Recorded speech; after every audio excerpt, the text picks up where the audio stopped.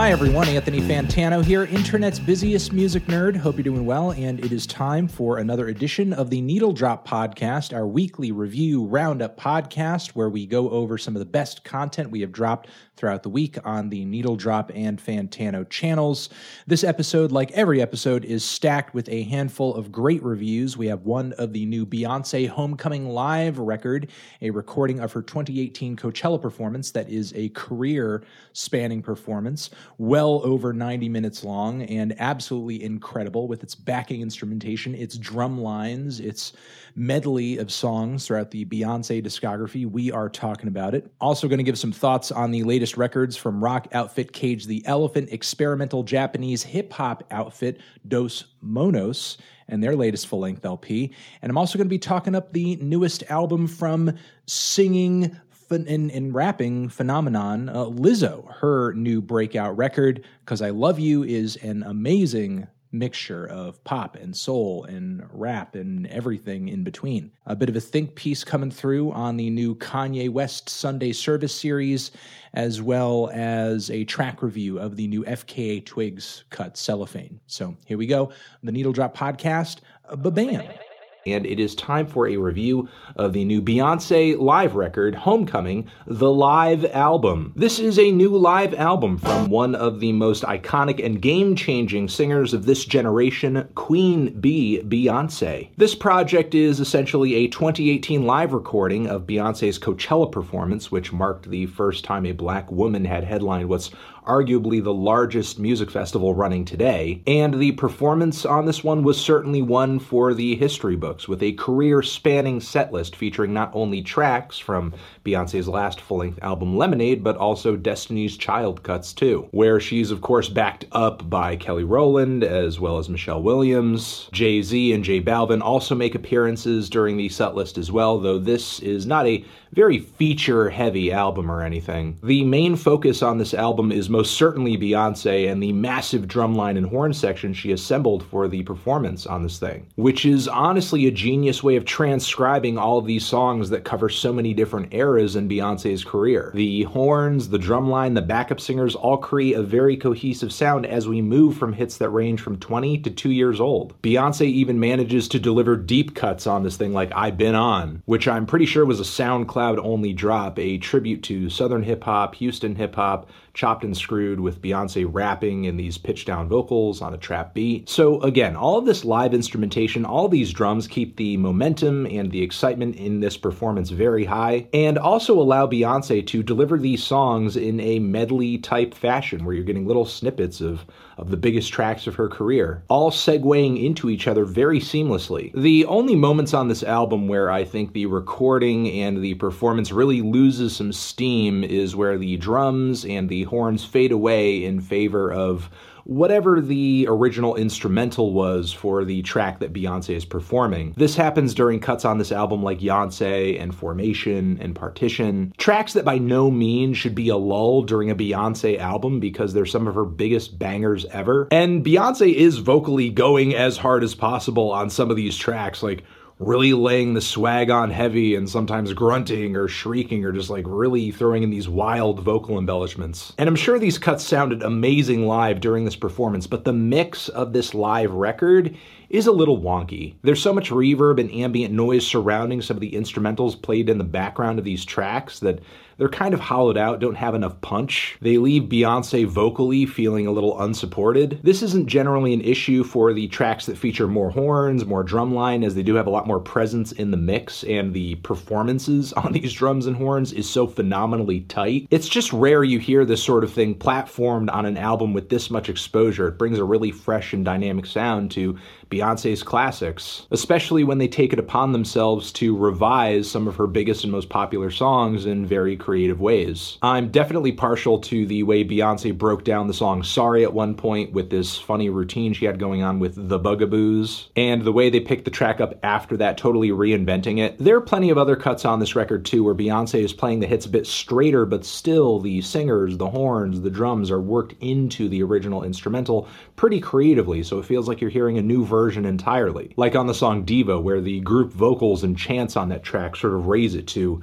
like new levels of epic. I wouldn't say all reinventions on this record go over without a hitch though. Flawless is definitely one that stuck out to me as a bit awkward, a little bit like a sore thumb. Beyoncé's very aggressive vocalizations over the incredibly faint synth line in the background just feels overpowering. But for every moment like this on Homecoming, there is a countdown or there is a hold up where Beyoncé gives just a stunning vocal performance. Also, her rendition of the track I Care with the added drums, the extra touch of reverb, and the super glossy kind of futuristic synths on that track, it sounds very close to the original, but with all this added extra sound and this sort of organic, in-the-moment feel of the track, it's almost like I'm listening to a cross between the original cut and Phil Collins' In the Air Tonight. It's like on that level of grandiosity, we're hearing this original Beyoncé track fused with some art rock and arena rock vibes. There is a portion in the set list where Beyoncé starts pulling on some tracks that have more of an international flavor in her discography. The J Balvin song Mi Gente, where she had a feature not too long ago, is performed here with Balvin appearing on the Coachella stage with her. We also have the track Baby Boy from back in the day featuring Sean Paul, a dancehall flavored hit that featured some production from Scott Storch back in the day. And finally, to tie this moment up, we have the reggae flavored You Don't Love Me. This is maybe not one of my favorite sections during the set list or anything. Don't really care for the J Balvin track all that much, but that's not really Beyonce's original song anyway. Still, even though this isn't one of my favorite moments on the entire Homecoming set list, the transitions during this spot are just as amazing and flawless as they are everywhere else. After this moment in the set list, we pretty much go on a trip down memory lane. Beyoncé starts dishing out some of her biggest classics, some of those Destiny's Child tracks, ends it all off with the very soulful Love on Top, a cute Blue Ivy interlude, and also some thank yous to the backup dancers, the production crew, the drumline, everybody. And all in all, this thing is mega impressive. Even with a few duds in the track list and a less than impressive mix job on this thing, I'm partially just speechless because this is just a live performance of epic proportions. Beyoncé really pulled out all the stops on this thing. The performance and the way all these tracks are melded together is so impressive, it overcomes easily what few aspects of this album are less than perfect. It's like hearing the entire Beyoncé catalog filtered through the sound of a pep rally at a historically black university, and quite possibly one of the most ambitious live records ever to be released. To the point where I think even non-Beyoncé fans can listen to this thing and come away relatively blown away by just how above and beyond she went with what she presented here. I'm feeling a decent 2 strong 8 on this thing. Transition into the next review. And it is time for a review of the new Cage the Elephant album, Social Cues. This is the latest full-length LP from Cage the Elephant, a rock band that has had a pretty interesting trajectory over the years, somehow transitioning from making very boilerplate, radio-friendly garage rock and alternative rock to releasing one of the noisiest, trippiest, and most well-produced rock records of 2013, Mellophobia. But the further away we get from that album, the more I fear that it may have been some kind of flash in the pan, I don't know, because the band's next record a couple years later was already a very obvious drop in quality. Stylistically, it seemed like it was hanging very much in the same indie alternative garage stomping grounds, but with diminishing returns, as this record really had a total lack of novelty, of memorable songwriting. So with Social Cues over here, I was really hoping for some kind of redemption, an improvement. However, I wasn't very enticed by the teaser tracks on this record, to be completely honest. I didn't find them very catchy at all, and they failed to, in my opinion, forecast any new exciting sound or direction for the band. The song Night Runner touts a surprise feature from none other than Beck, but his vocal performance on the track is kind of awkward and leaves a lot to be desired. Plus, the instrumental is a very middle-of-the-road, uninspired, garagey twist on dub reggae that I don't really get a lot out of. But I was kind of wrong going into this record assuming that the band wouldn't have a new or a cohesive idea or theme in mind for Social Cues, because In comparison with everything Cage the Elephant has done up until this point, this album is definitely their moodiest. I won't go as far as to say this record is dark, even if a bulk of the material seems very directly inspired by dark times experienced by band member Matt Schultz, who suffered the loss of a few friends and also his marriage over the course of the creation of this album. Still, many of the tracks on this thing don't really come off all that tortured or bleak. Sure, there's a vague sense of dreariness throughout the album. I guess there are some dark intentions on this record, but for the most part, in my view, I don't really see them as having all that much teeth. And that's kind of the issue I have with Social Cues generally. As dramatic as some of these tracks try to come off, it doesn't really feel like it goes far enough much of the time. The instrumentation is too agreeable, the performances are too tame. Again, given what has inspired a lot of the material on this record, there is a severe lack of trauma or danger or thrills coming out of the vocals here. Even as the band kicks this record off, singing about being born on the wrong side of the tracks. I mean, the edge is there, but it's kind of a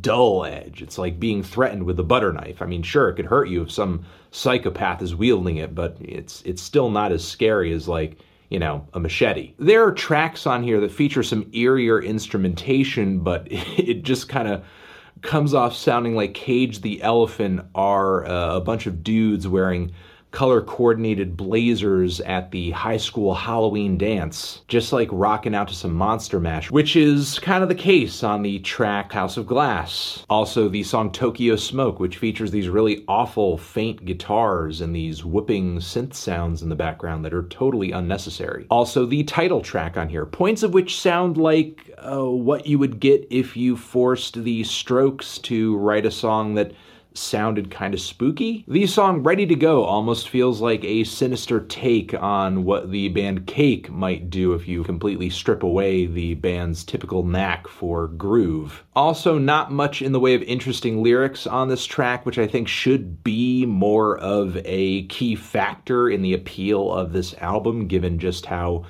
dreary the record tries to be. You can only hope for lyrics that bring the sadness and the emotional intensity of this album home, so the listener can kind of relate to it, feel the impact of that. But instead we get lyrics like, it's an illusion, this admiration, Jubilation. My isolation, it's an illusion, this admiration, my Jubilation. My isolation, my isolation, my isolation, it's an illusion. The illusion being really like an illusion of substance. And not just the lyrics falter on this record, but again, also the vocals, as I mentioned earlier, which in some instances on here just really fail to sell these tracks. Like on the spotlit Love's the Only Way, which clears out a lot of space. You would hope in this context the vocals would really come out and kill it. I know Cage the Elephant doesn't, typically feature super flashy vocals or anything like that, but you should at least get an emotional performance on this cut, no? Instrumentally, it's easily one of the most dramatic tracks on the LP, and I think a pained or a harrowing vocal performance is kind of needed here. Here, the vocals don't really appeal, neither do they on the deadpan verses of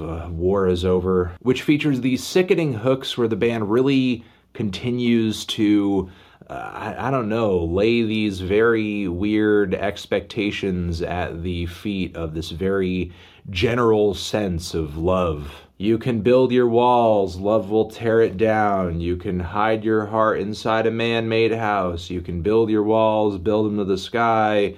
One day you'll find love was on both sides. The war is over. I mean, it's a cute aspirational sentiment, but ultimately it doesn't communicate all that much. I was really left hanging on this record. Granted, I didn't go into it with super high hopes, as the teaser material, again, just felt very bland and average to me. And Cage the Elephant have definitely evolved past, at this point, the meat and potatoes, pop-centric garage rock that put them on the map in the first place. But in a lot of ways, I feel like things have come full circle for the band in that they're working with a new sound now, but what they're delivering is honestly almost as boilerplate. Now it's just kind of moody, shimmery, vaguely psychedelic pop rock that kind of reminds me of like the last Black Keys record. How bland and boring and uninspired and basically ineffective that album was. Sure, there are some very cool and chilly atmospheres on this thing, some warm bass lines and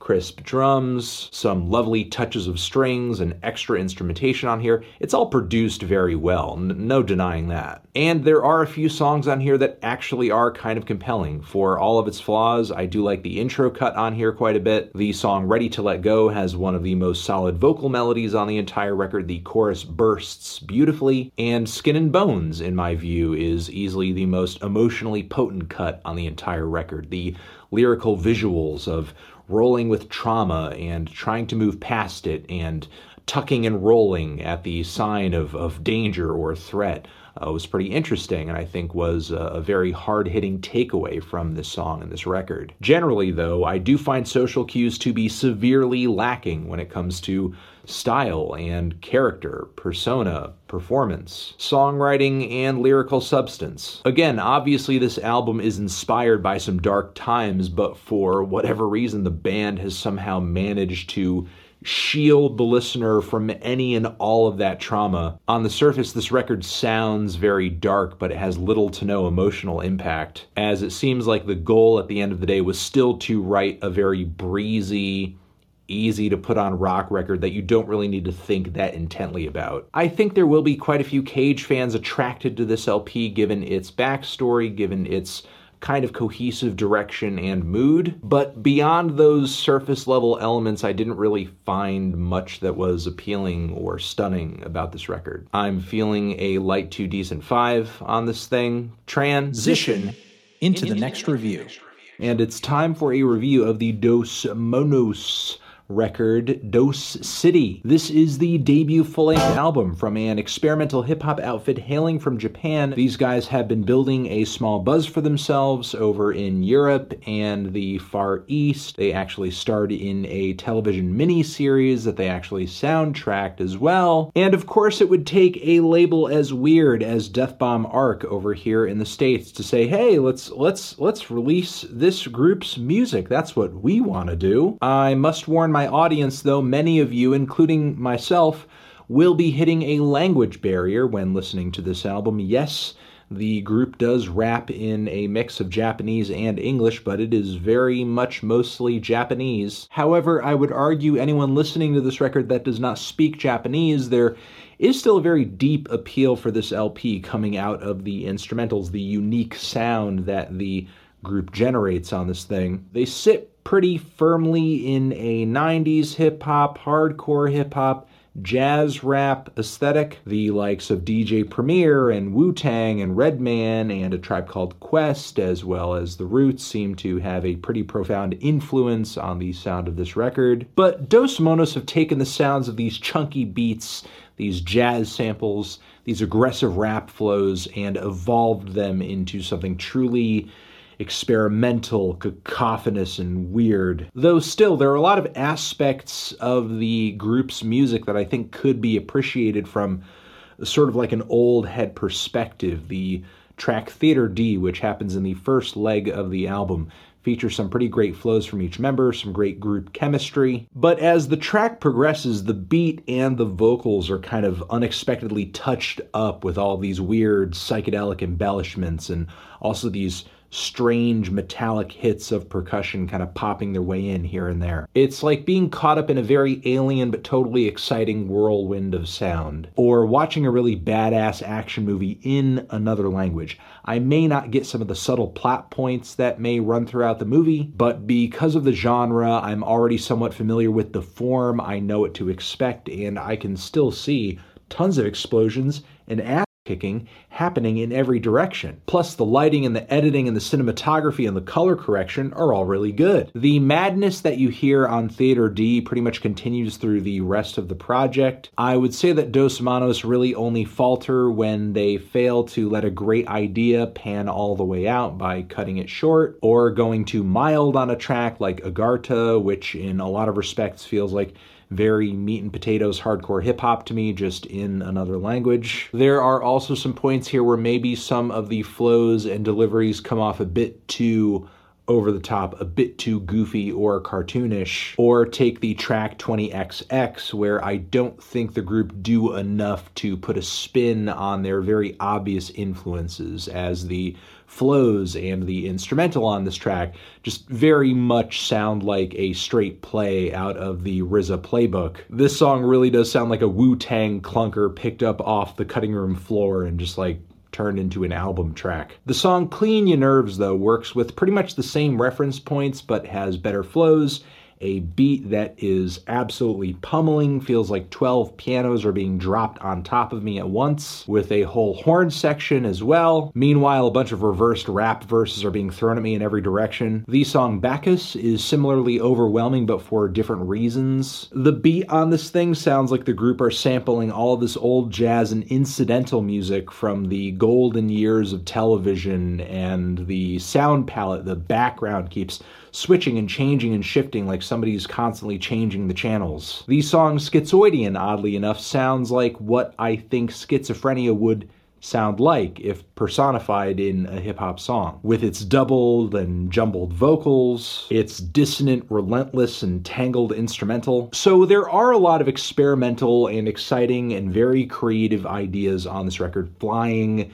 in all directions. However, I do feel like the noisiness, the cacophony of this group, it does over time in the track list kind of become a crutch. They pretty much paint themselves into a corner with it, like on Abdication Before He Dies, where the group sound just becomes utterly predictable. There really are a handful of tracks on here where, unfortunately, the group doesn't really add much to the track list outside of a vague sense of deja vu. And again, it's not so much to do with the language barrier here as much as it has to do with the group constantly favoring very similar instrumental builds and flows. So while Dos Manos' sound is very idiosyncratic and very distinct and very specific, it's not incredibly varied at this point anyway. Still, it's a pretty good album though. It is complex, it's charming, it's confusing. It's about 35 minutes long, so it's not really overstaying its welcome. And most likely the experience you have with this album will be unlike the experience you have with any other hip-hop album for the rest of 2019. I can guarantee that. So if you want to hear something that is supremely strange and simultaneously celebrates and mutates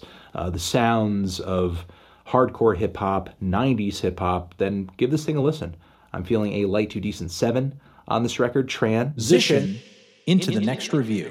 And it is time for a review of the new Lizzo record, 'Cause I Love You. Detroit singer and songwriter, and I guess also rapper Lizzo, here she is with her third full-length album. If you haven't noticed, she has been having quite a year, with her very cheeky, smart, and self-empowering blend of pop rap and soul finally gaining traction after years of singles and years of albums. The non-singles she dropped last year were some of the best she had ever put out so far. I named her track Boys as one of my favorites of 2018. And I also think Lizzo owes her popularity today to the power of memes as well, as there were tons of video clips on social media of her playing the flute while dancing and performing and singing that went pretty viral. And this year, 2019, the year of our Lord, Lizzo has actually been charting with some of her latest tracks like Juice, as well as the song Tempo featuring one of her biggest influences ever, Missy Elliott. So I've been loving every single track that's been teasing up to the release of this album.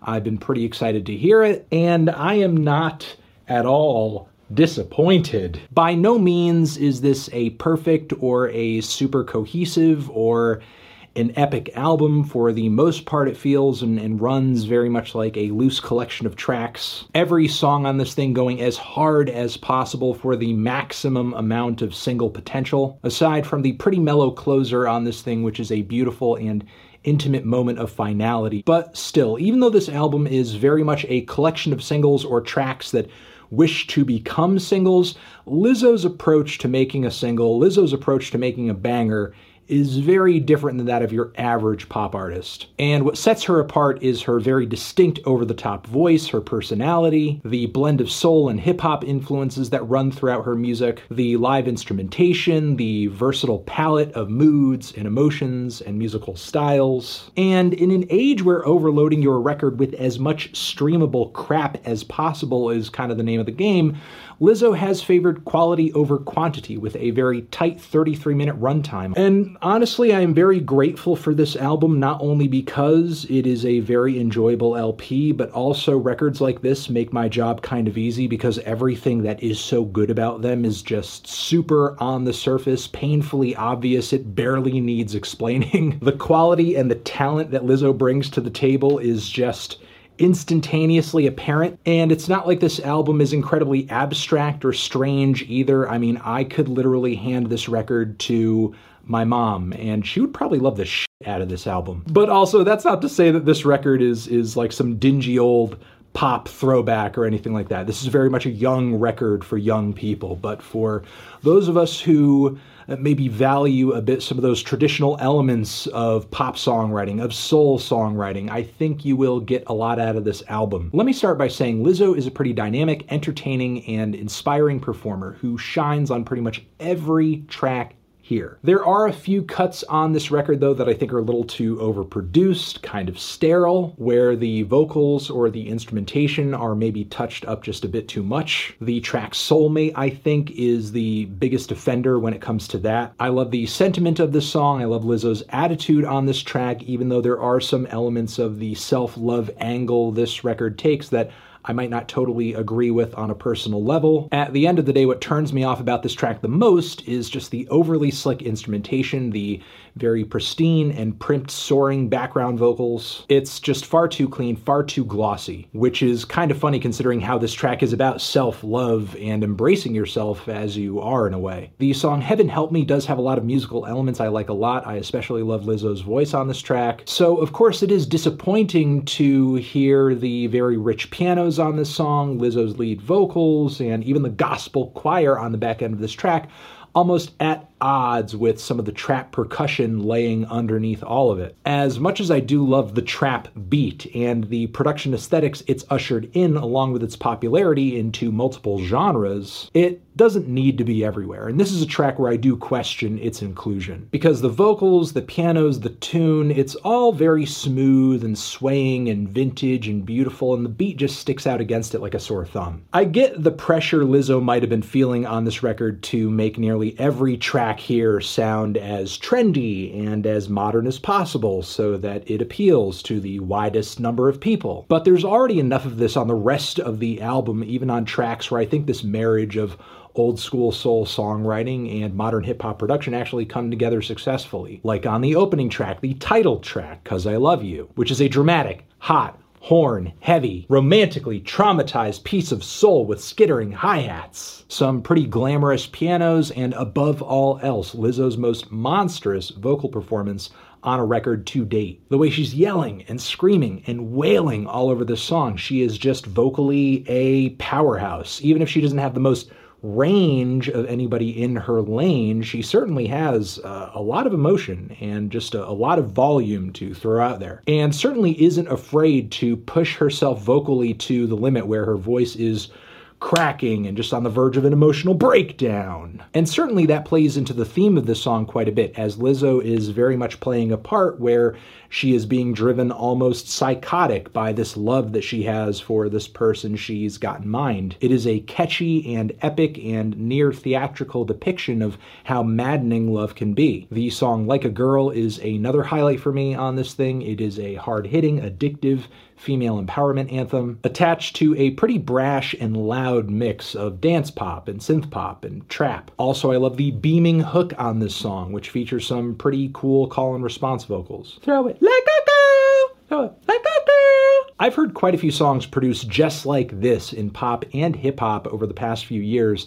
There's something about this cut instrumentally that sort of reminds me of that Travis Scott song, Pick Up the Phone, with Young Thug. However, with this song and this vocal performance, Lizzo has easily surpassed pretty much everybody operating in this musical lane on this type of song. It's easily one of the best pop and rap fusions I've heard in a while. The song Juice, one of the singles from this thing, brings a pretty nice mix of disco and funk into the fold with some splashy guitars, vintage drum beats, a synth lick that sounds like it was pulled out of an Earth, Wind, and Fire song. If you interpret Juice as Lizzo's swag or her potential to be attractive to other men, you will most likely get pretty quickly the very playful and braggadocious attitude of this song. I also love the rhythmic and sort of spoken word-ish breakdown around the bridge of the track that I think adds a boatload of personality to the track too. After this, with the song Jerome, we get a wonderful spotlit ballad in 3/4 with a chunky drum beat and a kind of synthetic backdrop. It is a classic vibe with a very modern update, with Lizzo's stunning voice at the center of all of it,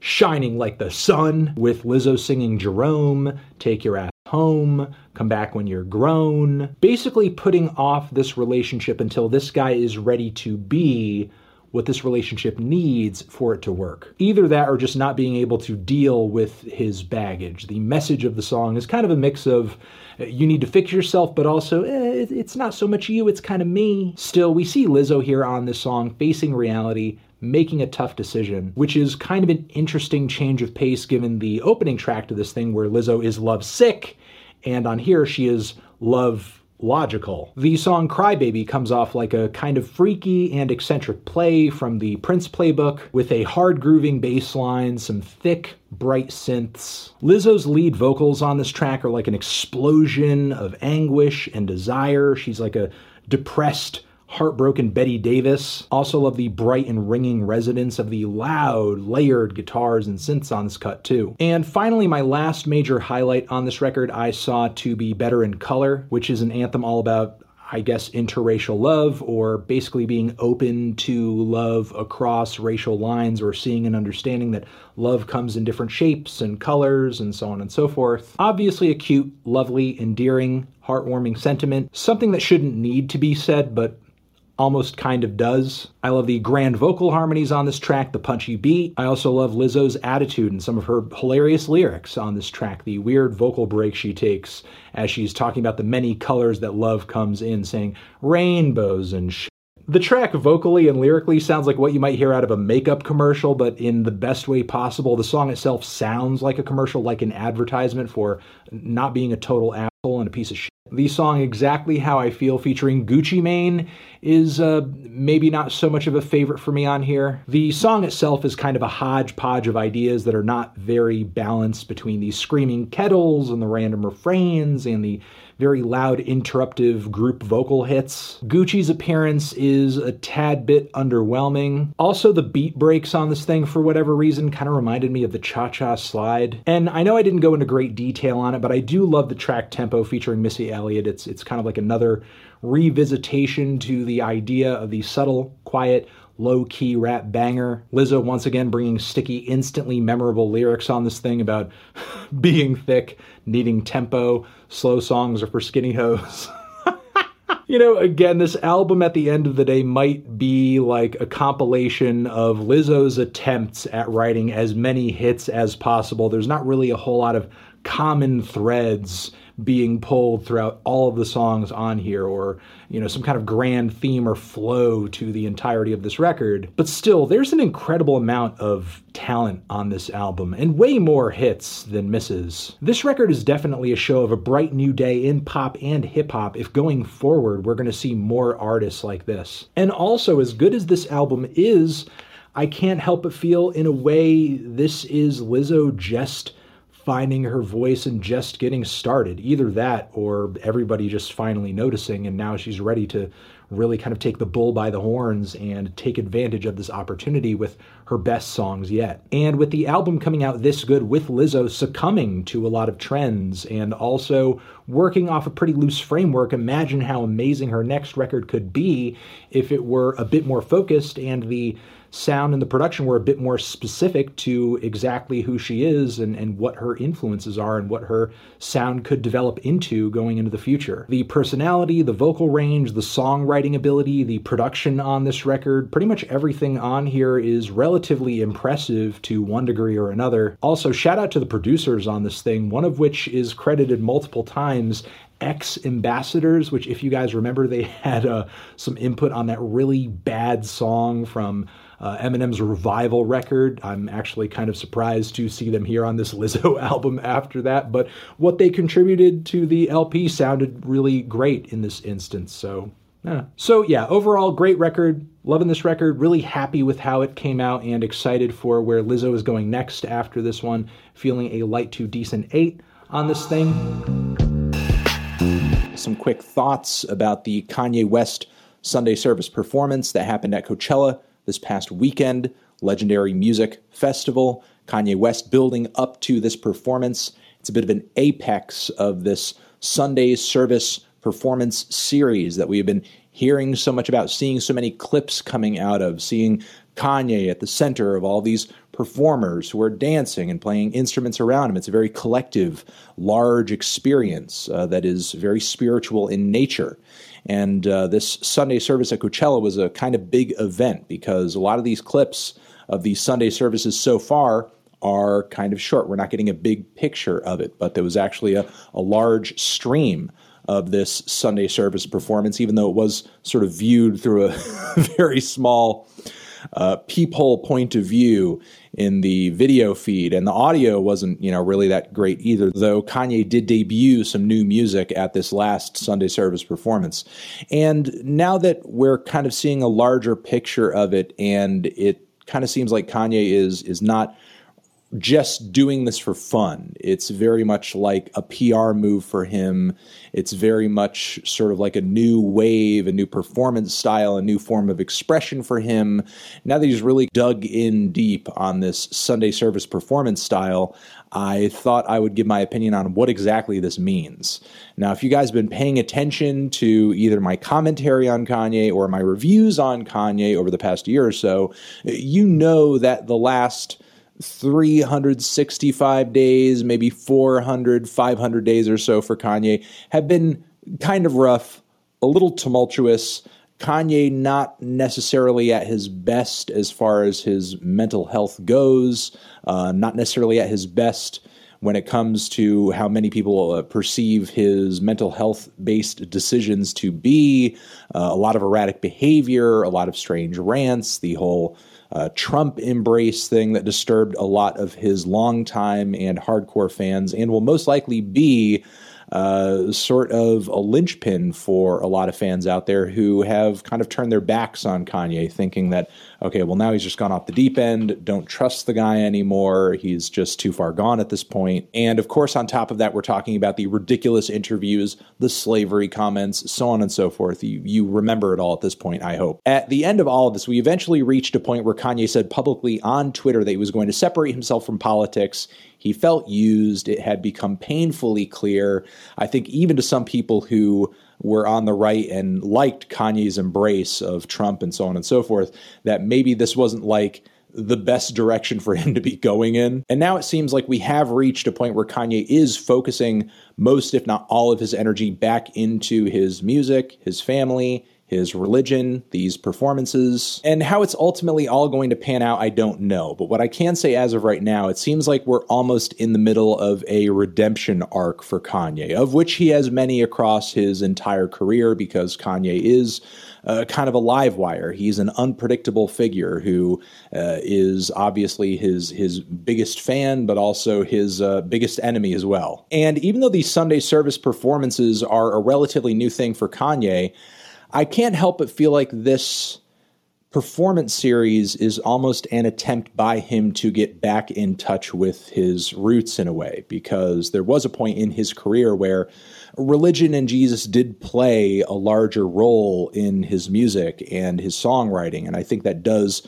put him in a position where in order to go down that road, he has to go back to those college dropout and late registration days. A lot of the clips coming out of this Coachella series, especially on official Twitter accounts like Def Jam's, do feature clips of songs from that college dropout era, but now they're being reoriented in a very refreshing way with a huge group of musicians playing with Kanye. I love the very collective, organic, and in-the-moment feel of these performances. It's actually pretty amazing.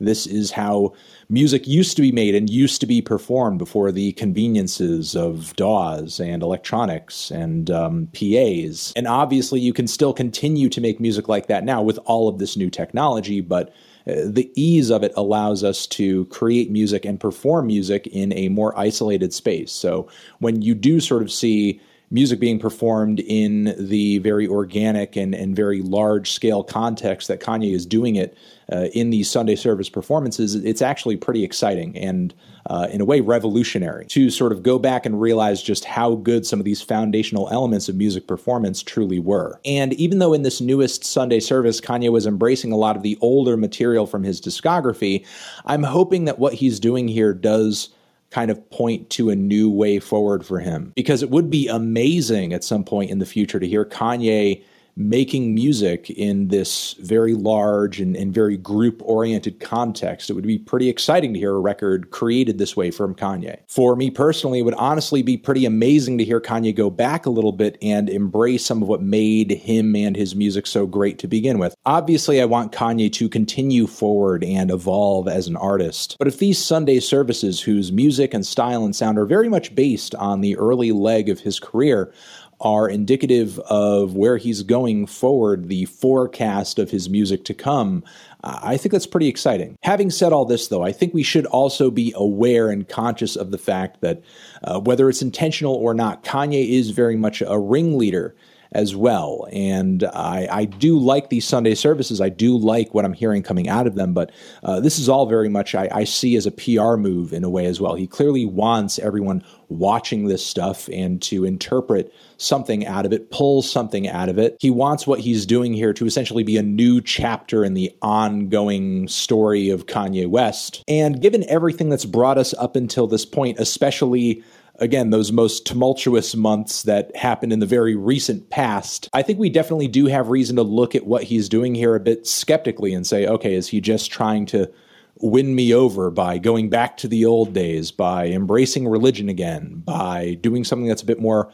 wholesome and spiritually enlightening, where we see him being sort of broken down emotionally, and we reconnect as a result of that with Kanye's humanity. Kanye is most definitely a mega talented musician and writer and an enigmatic performer, and his genius level in those fields is also reflected by his genius level in the fields of public manipulation and also marketing. I mean, this dude was literally selling church clothes worth hundreds of dollars at this Coachella performance. And that, along with a few other things that can be gained from the performance, people who are truly religious at heart and adhere very closely to the teachings of the Bible might see some of what Kanye was doing there and how he was marketing himself to be a bit blasphemous. I think that's understandable too. I mean, I would mostly hesitate to go that far given just how open to interpretation a lot of these old religious texts are, and just how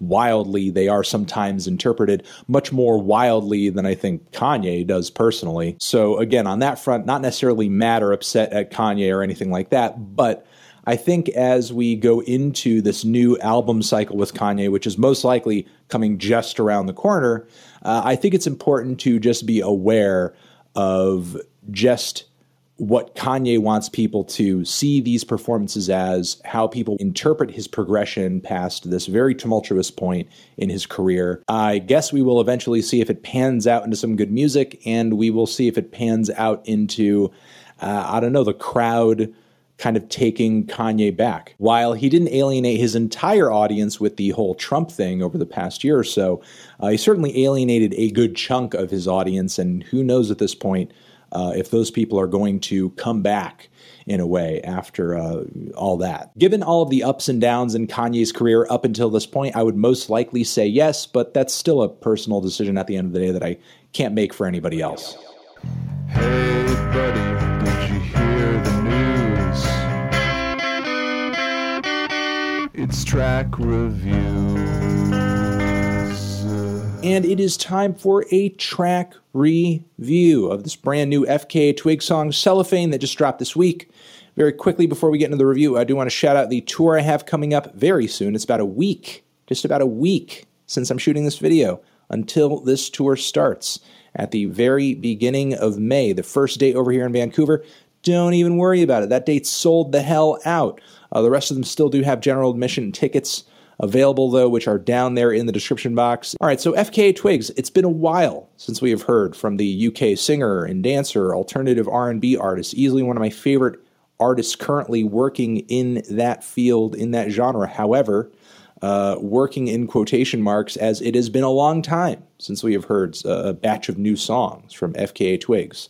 Not since it says here 2015 with her last full EP. It's been even longer since we heard a new full-length album. She's yet to follow up her breakthrough project, LP1. Hopefully this year we get an LP2. So, I mean, I personally don't know what the holdup is, but if she's going to keep us waiting this long, the time span of like 3 SoundCloud rappers' careers, hoping she's coming through with something good. So, Twigs, Cellophane, new single, let's give it a try. Ba-bam.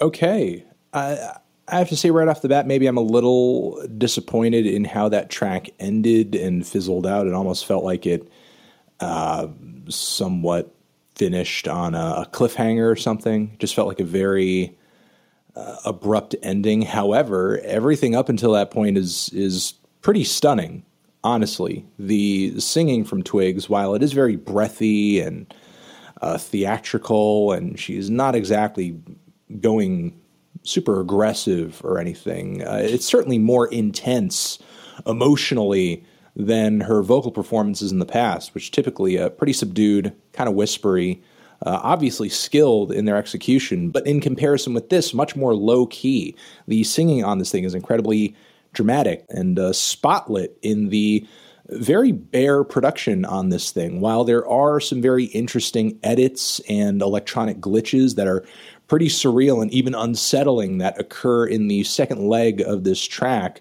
for a good deal of the first portion, in fact, the entirety of the first portion sounds pretty much just like Twigs and a piano. It is very naked, not the usual setting for Twigs' voice, but still pretty stunning and gorgeous. The sense of longing and loss and desire coming through in her singing, and the lyrics as well, where she just sounds anguished over the demise of this love, this romance, this relationship. It's very tangible. And the way some of the vocal lines she performs on this track just have this very shaky vibrato. It's like she's being overcome with the emotion, the worry, the dread of why didn't I do it for you?